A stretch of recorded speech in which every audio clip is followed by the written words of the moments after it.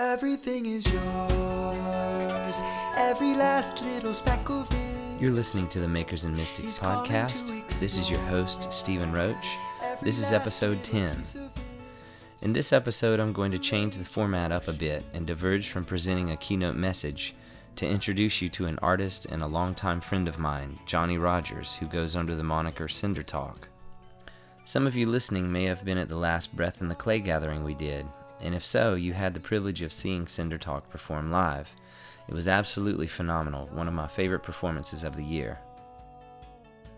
I recently had the opportunity to catch up with Johnny in Vancouver, Washington, where we sat down and recorded a conversation which I'll be sharing excerpts from, as well as samples of his music. For those of you who may not be familiar with Johnny's music, he is a songwriter and composer who primarily uses tuned wine glasses in his compositions, accompanied by acoustic and electronic instrumentation. His music has appeared in film and television, including the recent Fourth Line Films release, The Psalms, which is a conversation between Bono and Eugene Peterson. If you haven't seen this film, I highly recommend it. It is extremely thought-provoking and has been getting a lot of traction the past few weeks among artists and people of faith. As a matter of fact, I contributed my own thoughts to the conversation in a blog that I wrote, which you can find at stephenroach.org, and I'll also put a link to it on makersandmystics.com. But before we jump into the conversation, I want to say part of my intention in doing these podcasts is not just to share my own thoughts or philosophies about creativity and our spiritual walk, but it's also to introduce you to artists whom I think will challenge you or inspire you in your own creative pursuit. Cinder Talk is definitely one of those artists who is doing exceptional work, which I find both challenging and inspiring. I'll put a link to his work on makersandmystics.com so you can keep up with what he's doing as well. And lastly, I just wanted to take a second and say thanks to everyone who is listening to these podcasts. You know, I create these not really knowing what effect it's having in people's lives, but recently I've gotten multiple emails from folks all over the world thanking me for doing these. And so yeah, thanks back to you for listening. I always appreciate hearing your feedback, so please send me an email and let me know which episodes have impacted you. I'd love to know which ones you find compelling or challenging. Let's keep the conversation going. Also, I hope I will see all of you at the next Breath in the Clay gathering, which will be in March of 2017 in Winston-Salem, North Carolina. So you got plenty of time to save up for a plane ticket or plan a road trip. Anyways, this is excerpts from my conversation with Cinder Talk.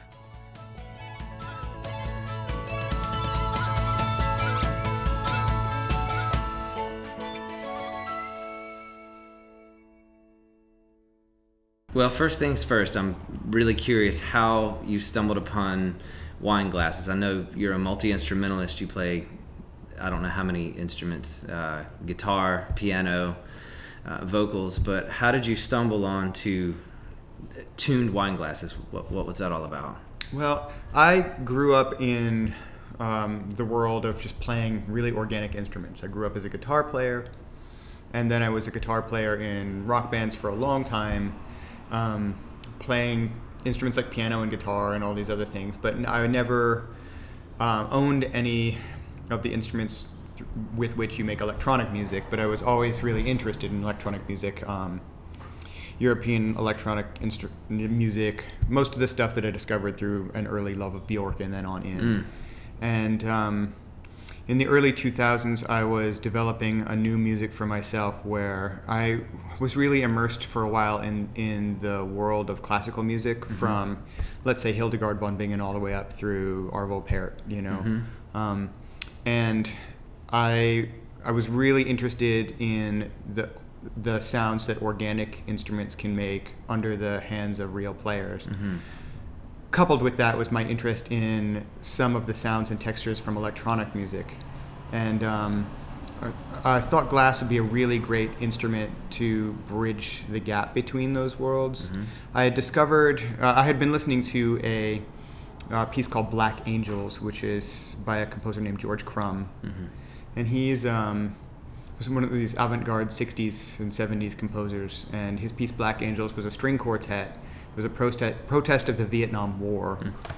And it's really hard to listen to. It's it's really it's jagged and jarring most of the way through. And then, but it's got this section in the middle. I think it's in 9 parts, and in the middle, it has this section where people are bowing wine glasses with violin bows.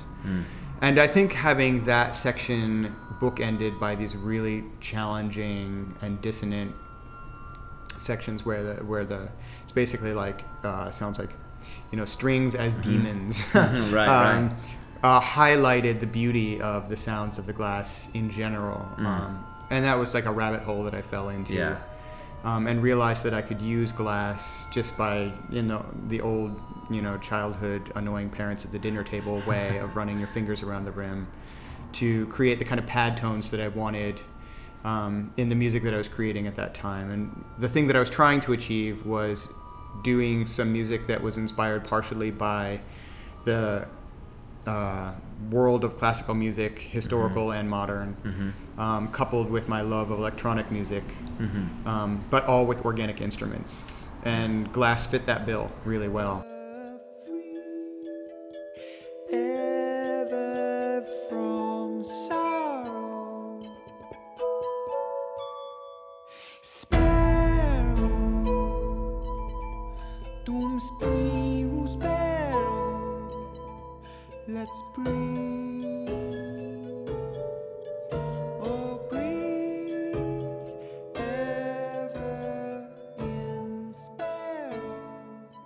But the aesthetics of having to deal with water all the time and the difficulties that brings into the process is actually something I'm really enamored with in a way. It's like every time I set up to play, I have to take this moment before I begin every concert where I have to immerse my hands in the water.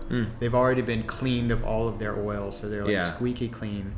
Before I start, I have to make sure that they're really wet. So I have to take this pause at the beginning of my concerts where I immerse my hands in the bowl, close my eyes. And it's like I'm having this hand baptism every time I start to play. And then as I play, the water in the glasses that I'm performing on moves and so there's water and there's light happening everywhere. Every water system in every city is different, so there are factors of what kinds of tones I'm able to achieve with my fingers based on how the water system works in that city. Wow. And there's it's like an absolution thing that happens every time I perform. It's simultaneously frustrating and beautiful, and it's just something that I've embraced for right now, aesthetically, as part of the aesthetic process.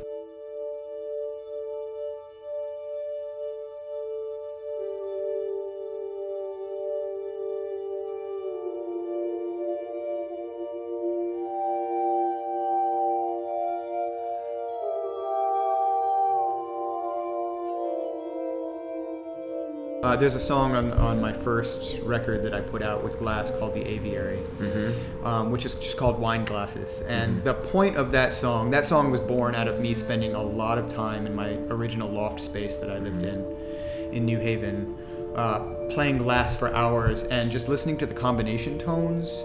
And those combination tones actually in some way tell you which chord to go to next. Nice. They tell you how to resolve. In a really interesting way. So I built an entire song out of listening to the combination tones. And fortunately, with the way we recorded that song, you can hear the combination tones on that recording. The thing that the average listener won't know is that there are more notes that you're perceiving than are being played. So that's fascinating. Anyway, Glass is endlessly fascinating to me.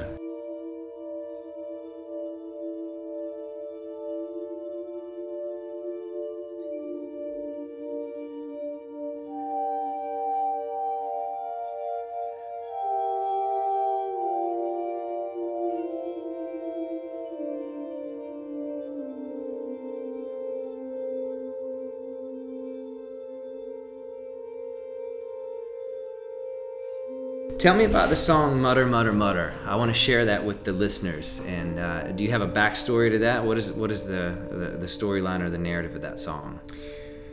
Yeah, I wrote that because a friend of mine had been going through a really difficult time where his life was basically fell apart. And I really felt for him in that moment. And I was at a point where I had left everything that I had built in terms of my career in the Northeast and moved to a farm in Oregon, and felt like in a lot of ways I was starting from the ground up, building new aspects of my career, going into film, composing more. So it's a song about how during that season, it was a winter season that I was writing this, and I had we heat our cottage with wood heat, so every morning I would get up and I'd have to rebuild the fire. And there was this thing that I recurred to every morning where I would open up our wood stove and I would see just a bed of ash. And it would look like it was dead. But when you open the door, if there are live coals under the ash, it's actually this sputtery, muttering sound. It's like this glassy, which you could hear, but you wouldn't see it because it was under this bed of coals. But if you could hear that sound, which I called the cinder talk, then you knew that you could just you could stoke those embers, put fresh kindling on them, and a new fire could be started pretty quickly.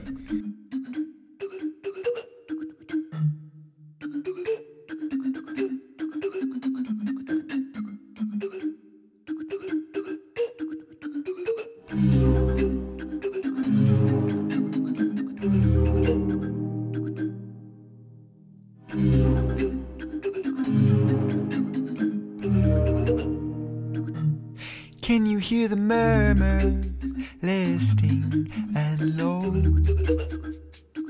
in the still small hours, familiar and old?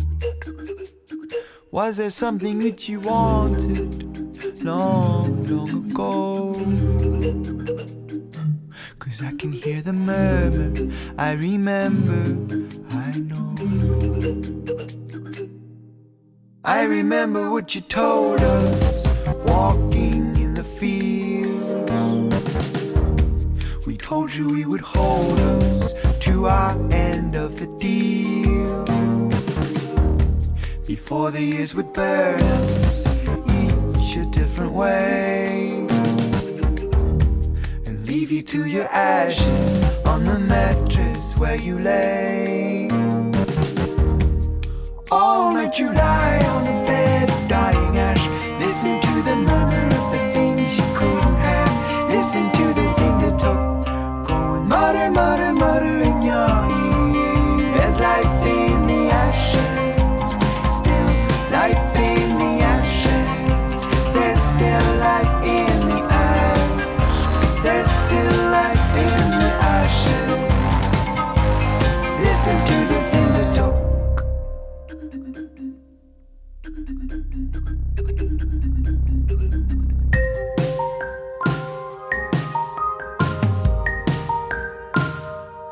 Talking like a nagging, gnawing, oh, nagging you to do something and not just let it go. Whatever circumstances, whatever passing days, whatever to the time you tried to pray it all away. All night you lie on a bed of dying ash, listen to the murmur of the things you couldn't have, listen to the cinder talk going mutter, mutter, mutter in your ear. There's life in the ashes, still life in the ashes. There's still life in the ash, there's still life in the ashes. Listen to the cinder talk, talk, talk, talking to you, talk, talking to you. You want it to be noble, give it up. Keep it from consuming you, give it up. And the frustration, give it up. Turn your back to it, give it up. Accept it as a failure, give it up. Let it go, don't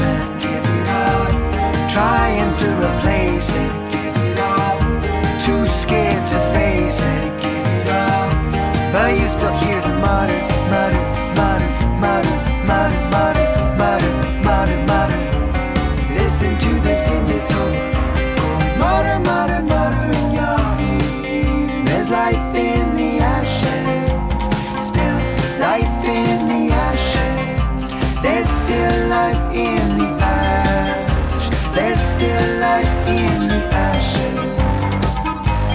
Listen to the cinder top going mutter, mutter, mutter in your ear. There's life in the ashes, still life in the ashes. There's still life in the ash. There's still life in the ashes. Listen to the cinder top. I'm curious about your creative process when you're composing for film, as opposed to like when you're just writing out of an overflow of who you are. Do you find that having a structure to work inside of, you know, where you've got a theme, you've got a specific set of parameters, do you find that to be restrictive, or do you find that to actually be helpful to your process? Initially, my thought was that it would be restrictive, but actually, it's not at all. Mm-hmm. One of the things that I discovered I write for picture a lot these days and in tons of contexts. Mm-hmm. I mean, I'll write for films, and I've written music for brands like Toyota or Pepto-Bismol. Mm-hmm. And one of the things that I've discovered over the course of years of doing that is that you can't ever really not be yourself. Mm-hmm. You, even for somebody who is a gifted mimic, which some of us have the double-edged sword gift / a handicap of being able to mimic well. Mm-hmm. Even if you're a gifted mimic, at some point all of the things that you're influenced by and that you're told to steer toward have to be filtered through the creator that you are. And that creator that you are is a powerful force.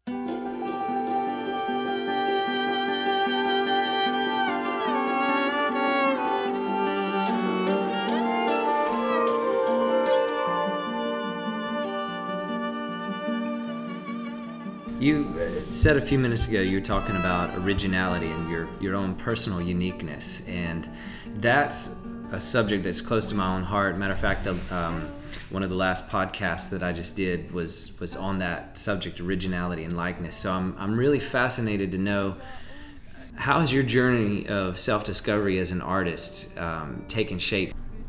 Yeah, I think I focus less on originality these days than I focus on permission. That's good. Originality is a strange beast because really all of us operate within a context. Mm-hmm. Context is probably the most important word in my musical life. Mm-hmm. Because every piece of music that you create is created within a context and is put out into a context. So context really shapes originality in a big way for you. Context informs the choices I make a lot. And that's okay. As a musician in this day and age, you're never putting something out that isn't born out of a context and being delivered into a context.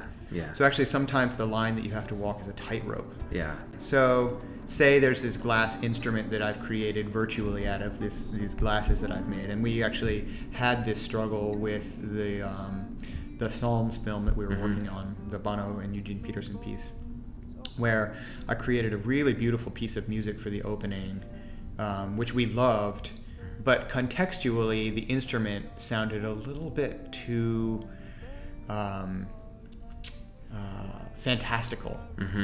And having no context for the piece except for the opening, the black screen and credits, we just couldn't use this piece of music. It was bringing the feel of the film to something that, you're like, are we in Alice in Wonderland right now, or are we in are we in Narnia right now? Right.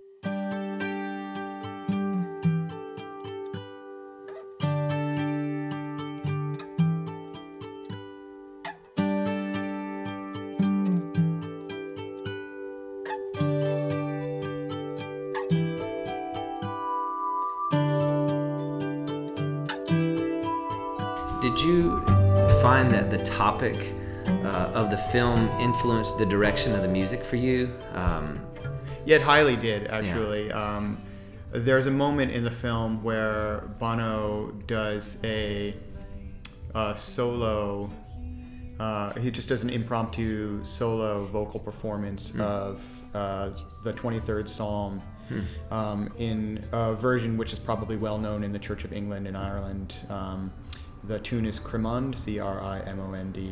It's really well known, and it's one that he probably knows from his childhood. Yeah. And that was a jumping off place in some ways thematically. So we actually developed a lot of musical themes for the film based on some of the musical movement within the original score of Crimond, and interestingly, as a point of interest, when I went to dig into the original, I found that a new respect for Bono's musical prowess, because not only did he just came in right on the original key of the original psalm in its original setting, a cappella with no reference available to him at the time, which I was pretty struck by. Yeah. And so we used that thematically as a jumping off place, and then in typical composerly fashion, I really played with it a lot and turned it on its head and turned it around, dug it about, and messed with it quite a bit.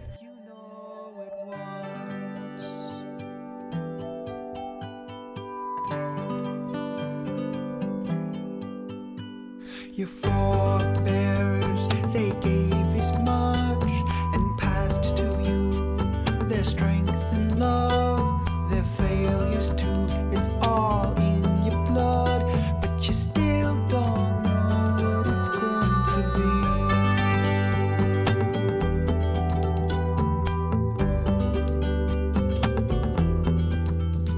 So share your heart, I'll share my head. We've shared a hearth and shared our bed. We've woven up this slender thread, but we still don't know what it's going to be. There was this point musically of really wanting to find an atmosphere of reverence that wasn't overblown, if that makes sense. Because these are two figures about whom one could make much if one wanted to. Right. You feel in the back of your mind like you want to talk about the thematic material musically in a way that doesn't aggrandize it in a way that is distracting, and doesn't aggrandize the people in a way that is distracting, but actually just gets into the moment and the emotional moment with them.